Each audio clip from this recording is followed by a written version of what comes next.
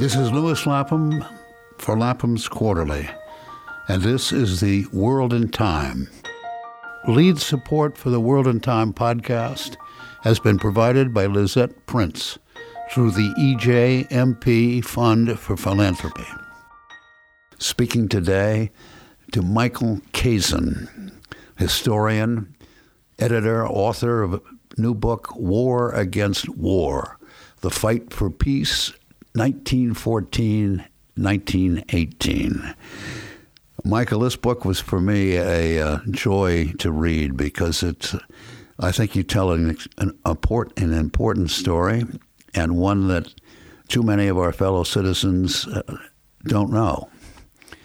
Why do you refer to the World War I as America's forgotten war? Well, thanks for those kind words, Louis. Most Americans, I think, don't understand how World War I began, aren't quite sure why the United States took part in it, not quite sure what the U.S. got out of it. So it's forgotten, I think, because, we have a few monuments around the country to the war, but several in New York City, for example. But it doesn't have the resonance in American historical memory that Civil War does, that World War II has, even the Vietnam War has. And there's no monument on the mall to those who fought and died in the war. So it's forgotten in this sense. And whenever I ask my students at Georgetown, where I teach, why did World War I begin, very few can give me an explanation. When I ask them why the United States entered the war, very few can give me an explanation. When I ask them why we celebrate Veterans Day, Veterans Day on November 11th, very few know. And I say, it used to be called Armistice Day. What war was that the armistice to? And a couple people spark up at that point and say, something to do with World War I? Yeah, in part, I think it's because, if I read the story correctly, Woodrow Wilson dragged the United States into the war under false pretenses because when the war opens in Europe in 1914, the bulk of the American people want to have nothing to do with it. Is that correct? That's correct. In part, of course, because the U.S. had never sent troops over to Europe to fight in a European war. And it seemed as if these European empires were just fighting each other yet again, as they'd done for centuries before. And of course, that was certainly true. So, there was a peace march led by women in late August 1914 down Fifth Avenue in New York. And the Peace March included women from different countries, including women from countries who were fighting each other at the time. And Wilson basically blessed the march. He didn't take part in it, but he said he thought it was a good thing. That began to change with the torpedoing of the Lusitania in May 1915 by a German U-boat, this most famous passenger ship in the world at the time, a British ship, Lusitania, which had 120-something Americans on board who were killed. And this began to change American attitudes, I think, towards seeing the Germans as the more evil empire, if you will. But the peace movement in the United States is very strong, and as you portray it. As you say, the Women's March is August 1914, the same month that the guns begin to salute one another in the on the Western Front. And these are people of all kinds. I mean, you talk about the American objectors. I mean, you divide them into four parts. Who are they? Yeah, well, it was really a very broad coalition. I call it a coalition rather than a movement because it included a lot of people in Congress as well as outside Congress. I see it having four parts. One, there were Southern Democrats who were, of course, white supremacists, racists at the time, but they also were opposed to a large militarized state, which they thought was going to override states' rights and perhaps put guns in the hands of black people in the South.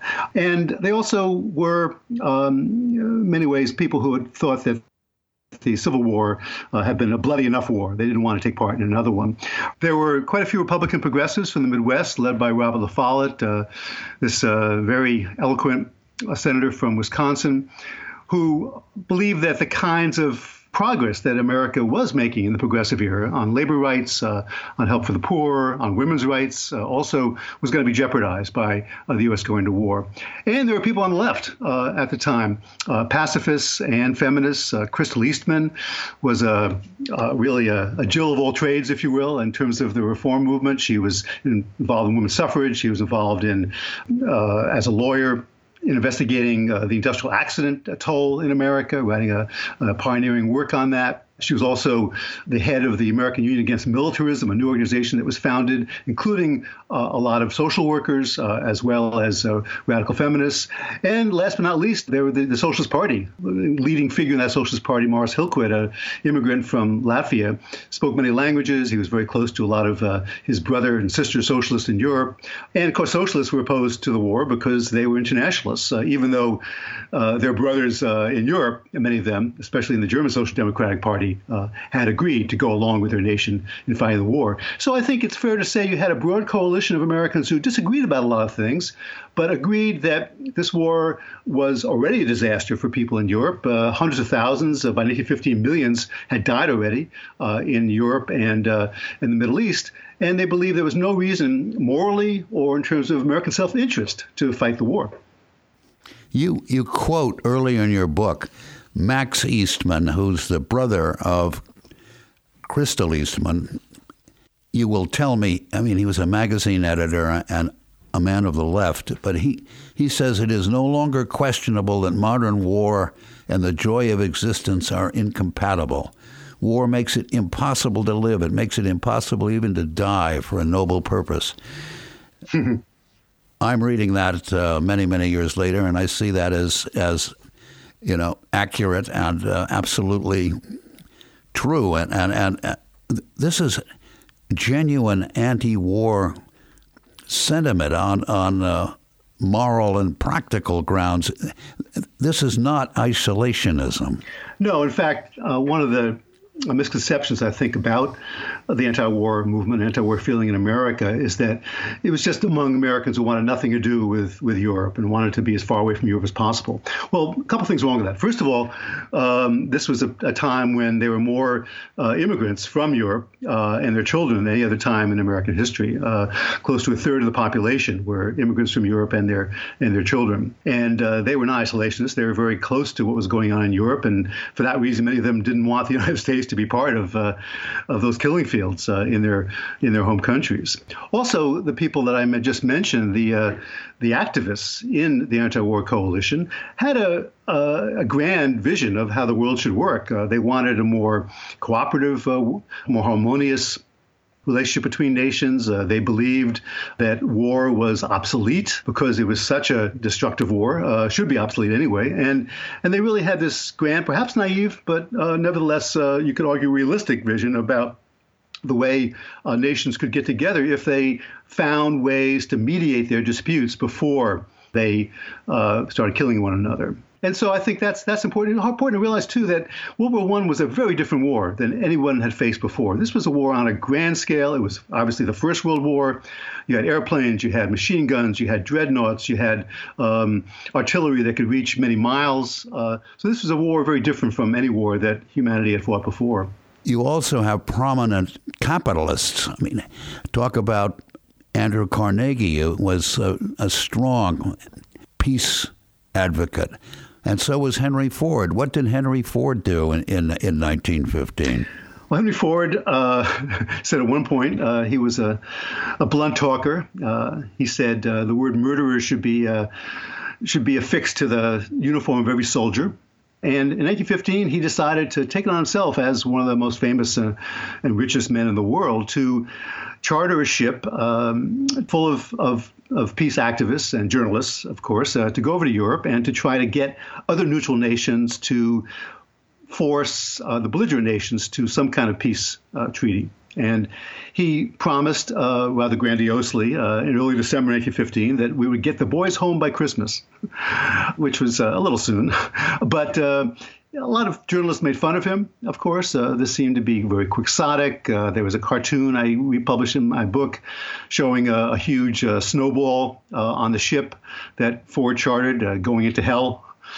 But clearly, a lot of other Americans thought, well, maybe it won't work, but at least someone's trying something. And so Ford was something of a pacifist then. Andrew Carnegie, before the war started in 1910, had spent $10 million of his money, which was a tremendous amount of money, equivalent to maybe $200 million or $300 million today, to fund the Carnegie Endowment for Peace, which still exists with its headquarters in Washington. And he was very much a figure who believed that war, again, was outmoded. And when war did start in Europe in 1914, he was never the same. He declined very, very quickly. He was so depressed about the fact that something he had feared throughout his lifetime had actually taken place, a war between nations. On a grand scale. All right. Well, early in the war, then, starting in 1914, and holding up even after the sinking of the Lusitania in 1915. But there's still there are marches, there are protests, there are speeches in Congress by a few of the people you mentioned. But the anti-war, what you call coalition, is overcome as we get closer to 1917. And how does that happen? And what steps? Wilson is pretending that he's an American, that America's neutral, but it isn't. America is explain why. Yeah, the big problem for America staying neutral was that American companies, not surprisingly, who were making munitions, wanted to sell munitions to the belligerents. The British made it possible to get munitions of any manufactured goods really into Germany because they put mines all over the North Sea, which was the only seagoing route into Germany. So American companies sold ammunition and guns and machine guns and various uniforms and bullets and everything else to the British and the French because the British had the Royal Navy, which was by far the superior naval force in the world. So the problem, of course, was the Germans felt they had to do something to counter the British strength on the Atlantic. So they came up with this submarine, which had been invented before, but the Germans really had the most advanced submarines at the time. And they tried to sort of equalize the odds in that way. But in fact, it was completely legal at the time for neutral nations like the United States to ship munitions to powers at war. And that's what the United States did. Probably would have, some companies would have been happy to ship them to the Germans too, but the British made that impossible. So you had a one-sided battle in that sense on the Atlantic. And not surprisingly, the British did torpedo some neutral ships and some passenger ships like Lusitania, which in fact were carrying munitions, over 4 million rounds of ammunition. But that wasn't admitted at the time by the British. Also, the U.S. economy was in a recession in 1913, early 1914, and this trade with the Allies, with the British and the French especially, really helped to bring America out of that recession. And also, American investment houses like J.P. Morgan and Company became the commission agents for the British. 1% of everything the British bought in the United States through J.P. Morgan went to J.P. Morgan. So war is very good business for industrial corporations and for American investment houses. So as the war progresses, the money interests, the New York banks, and ally themselves with the Wilson administration's effort to overcome the objection to the war and to convince the American people that it was for a noble purpose, that it was a war that he was going to undertake the war to save mankind or to an end to all wars. I mean, to try to give it a noble face. Yes. And I think he believed that. I mean, I think you asked before why the peace movement lost. There's various reasons. I think its big fight in 1916 was to try to stop the army from being increased in size. The American army was pretty small at the beginning of the war, and Teddy Roosevelt and Henry Cabot Lodge, his good friend, who was the main Republican, the leading Republican on the Foreign Relations Committee of the Senate, they wanted an army as large, if not larger, than the armies of the belligerent powers in Europe. But the Peace Coalition tried to stop that. They tried to defeat bills to enlarge the Army. They had some success doing that, actually. But what turned the tide really was that the Germans resumed unrestricted U-boat warfare, which they had at least temporarily stopped in response to Wilson's protests. But clearly, as you said before, Wilson was never really neutral. Economically, the United States was, in effect, in the war as part of the Allied powers. And Wilson, I think, sincerely believed that he was a sort of messianic figure. He believed that the United States was the exceptional nation. He believed that if America goes to war to help mankind, as you mentioned, to help make the world safe for democracy, as he said in his war message in April 1917. And so he really believed, he believed his own rhetoric. He really believed that if the United States get into the war, the peace that would result from this would not be a punitive peace. It would be a peace which would bring about, if not universal peace, very soon at least would create a federated world government in the League of Nations. There would be a world court. There would be a possibility of people actually being able to avoid future wars. And of course, this was a dangerous misconception. Finally, Wilson brings the war message to Congress in April of 1917, and then shortly after that, Congress passes the Espionage Act. And talk now about 1917 through the end of the war in 1918, about the repression, very severe repression of dissenting opinion in the United States. Give me some example. Wilson was fierce in his punishment of people who didn't agree with him. Oh, yes. And I think, in a strange way, that was quite rational, because anti-war feeling, I think, remained quite strong even after the U.S. entered the war. Clearly, a majority of Americans did support the war at this point, as they always do at the beginning of any American war. But clearly, there were a lot of people who were not happy about the war, who would have liked there to be a referendum held before the U.S. went to war, which was the last sort of tactical demand of the anti-war coalition before the U.S. actually declares war. And so the Espionage Act, which made it basically illegal to do anything to obstruct the Army or to obstruct the draft, but was used against anybody who just spoke out against the draft, who spoke out against the war, like Eugene Debs, the socialist leader who'd run for president 4 times on the Socialist Party ticket. He was put in jail for giving a rather kind of boilerplate socialist speech about how wars don't help the working class, which he gave at a Socialist Party picnic in Canton, Ohio in 1918. He was given a 10-year jail sentence just for giving that speech. And there are many other examples, even private conversations among German Americans, for example, saying, they kind of like the idea that the Germans won this battle or that battle. Some of them served several years in jail because a person who wasn't really their friend overheard it and reported it to the authorities.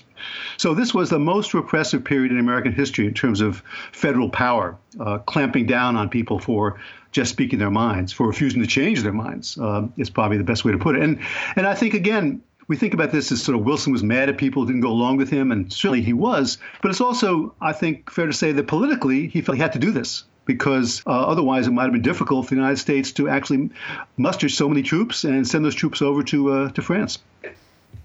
But it also comes with the invention of the German as a monster. I mean, just to be German or German American was to be somehow tainted with the mark of the beast. I mean, and people could get arrested for playing Beethoven. Yeah, and the German American community was probably the largest and best organized community of any immigrant community in America at the time. In fact, in even places like Texas, you could actually go to public school in German because there's so many Germans in different communities in some parts of the country. But there was a complete turnaround once the U.S. goes into war in Nebraska, which had a lot of German Americans in it. Made it against the law to actually teach German in public schools in Nebraska. And also, people are being thrown into jail for expressing objections to the war, and the Wilson administration shuts down a number of publications, talk about the suppression of the press. Yes, anti-war newspapers were almost all shut down. They weren't banned from actually being published, because that would have been a clear violation of the First Amendment, but they were banned from using the mails, which legal authorities said they could do. And of course, if you couldn't, if you only could distribute a newspaper on the streets of one city, you weren't going to have a very large circulation. And the Masses, which was the most popular left-wing magazine of the day, published in Greenwich Village, full of inventive art and humor, as well as very serious political articles, edited by Max Eastman, Crystal Eastman's brother, was brought up under the Espionage Act and was basically driven out of circulation by this law. And so, in effect, the socialist press, which had been very lively in America up until 1917, was driven out of business. And as I said before, anybody who actually put out a leaflet opposing the draft could be brought up on charges as well. So now, of course, enforcement was difficult because there are so many people who were doing this kind of thing. So you could get away with subtle digs at the military if nobody reported you. But clearly it was very dangerous. In fact, Robert La Follette continued to speak out against the war, at least one very high-profile speech he gave in Minneapolis in 1917. And the Senate tried to expel him for a while. And he almost only got away from it because he was out of the Senate for a while, taking care of his sick son. And there was sympathy for him on the part of other senators. Otherwise, he would have been expelled from the Senate. And there were many people deported. Yes, not during the war, but that was after the war.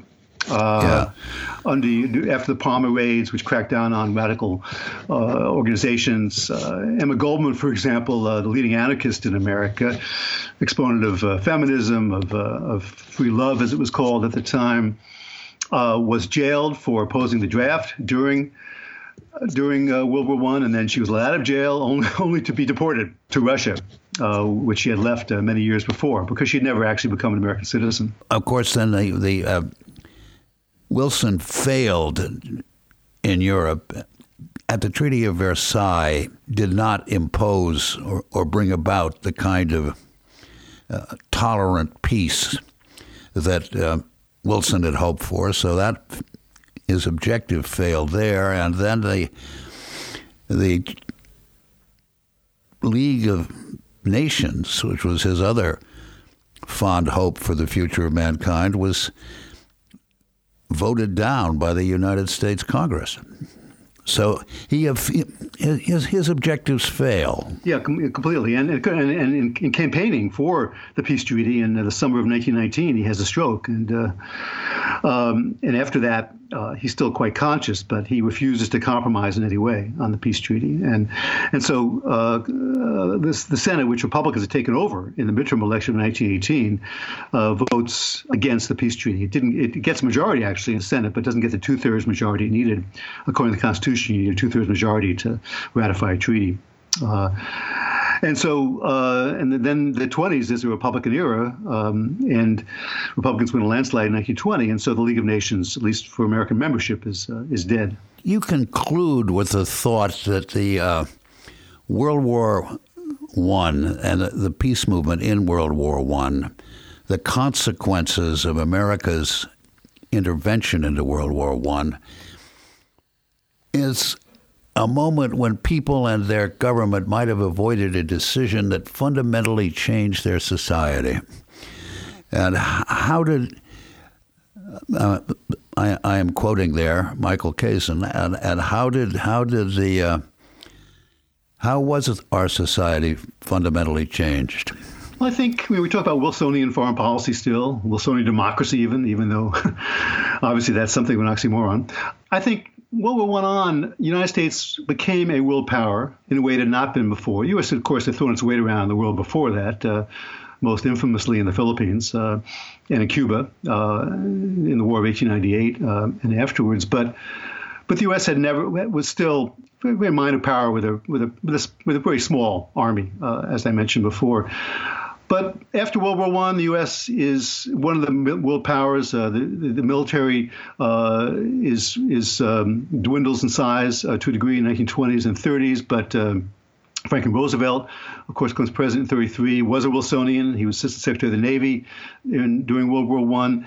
And he very much wants the United States to be a world power, military power. And of course, from World War II onward, we have been, if not one of the most powerful nations of the world militarily, with a national security apparatus, which really begins in World War I. The FBI, for example, which was a pretty unimportant Bureau of Investigation in the Justice Department before World War I, becomes a more important group during the war. And then after the war, J. Edgar Hoover takes over in 1924. He was very involved in the Palmer raids in 1919 as well. And of course, he turns it into a investigatory behemoth and turns it against not just gangsters, but also radicals from the 20s onward.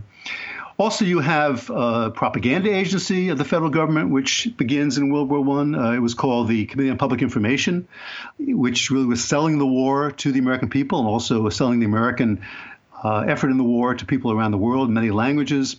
That the CPI is done away with after the war's over, but then the Office of War Information takes over in World War II. And since then, we, of course, had a steady diet of propaganda about all the good things the United States is doing in the world.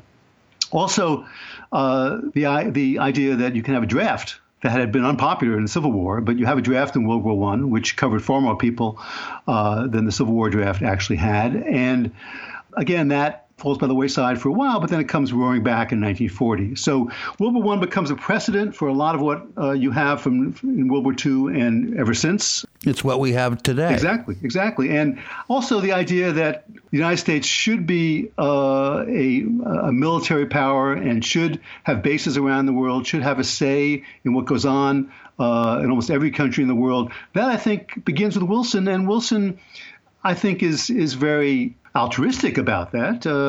And presidents after him have often been altruistic about it as well.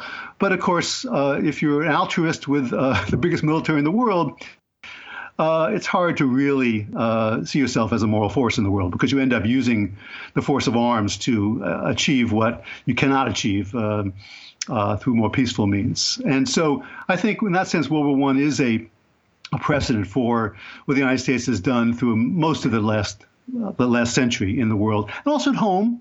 The idea that we have a permanent military establishment. Nobody would have imagined that before World War I. And so World War I, again, the first time a majority of Americans were mobilized for the same cause. And there were a lot of opposition to that as well. One of my favorite quotes from the debate about the war was a senator from Missouri named William Stone, who was the chair of the Senate Foreign Relations Committee, a Democrat, who was one of the 6 senators to actually vote against going to war, a war which the president of his own party, Woodrow Wilson, wanted him to vote for. Stone said in this debate, he said, "If we go into this war, we will never again have the same old American republic." And he was conservative when he said that, but in some ways, I think that phrase resonates, that the idea of a peaceful, progressive American republic, not devoted to the making and financing of war. This is something, a dream perhaps, which perhaps died with the U.S. going to World War I. It's still alive in minds of a lot of Americans, certainly. But it hasn't been a dream that's been alive for most people in the country ever since that point. No, I mean, and the, we now have a military establishment with something like 6,000 bases in the U.S., 1,131 countries abroad, an enormous budget, and we have the Bush Doctrine that formed by the first Bush, H.W., in the early 90s, defense strategy for the 1990s, which was to rule and save the world. This is what the anti-war coalition, people in the anti-war coalition said. They said, if you prepare for war, you have a large military, you're going to end up using it. And I think that's exactly what happened in Europe, of course, before World War I. As you know, the Russians and the British and the French and the Germans, the Austro-Hungarians and the Ottoman Empire, they all felt we have to prepare for war because we're going to be attacked if we're not ready. We have to be ready. And, of course, what happened was they annihilated one another. Last question, Michael. Okay, so, but we don't have what we have with the Wilsonian self-righteous military empire. But we don't seem to have at the moment, or in the last 30-odd years, as I can remember, a broad-based peace coalition. I mean, we have various forms of identity politics and various objections to the Washington consensus along sexual, feminist, working class, and so on, but no unified coalition for peace. No, and I think, for those who would like to have one, which I certainly would like there to be one, I think one of the lessons from the history of anti-war movements, I talk about this in the book, is that, anti-war movements, peace movements have to sort of reinvent themselves with every war. It's not like the black movement, like the feminist movement, like the labor movement, where it's sort of ongoing and it's in good times and bad. You can see there are activists.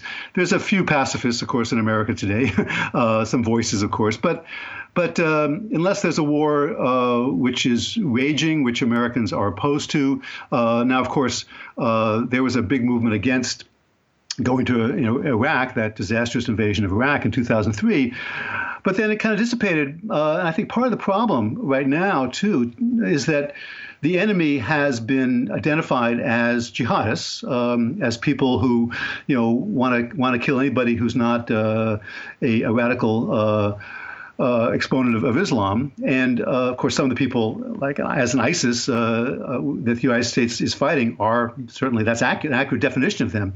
And if you have an enemy like that, it's pretty difficult, I think, to get large numbers of Americans to say, well, we shouldn't be involved in a war like that, because everybody across the political spectrum, pretty much, at least in both major parties, including a left-wing Democrat like Bernie Sanders, agrees we need a large enough military to defeat ISIS. And so I think it's very difficult to imagine, as long as Americans are afraid of the enemy, and they have good reason, of course, to oppose a group like ISIS, very difficult to imagine a broad-based movement opposed to American militarism.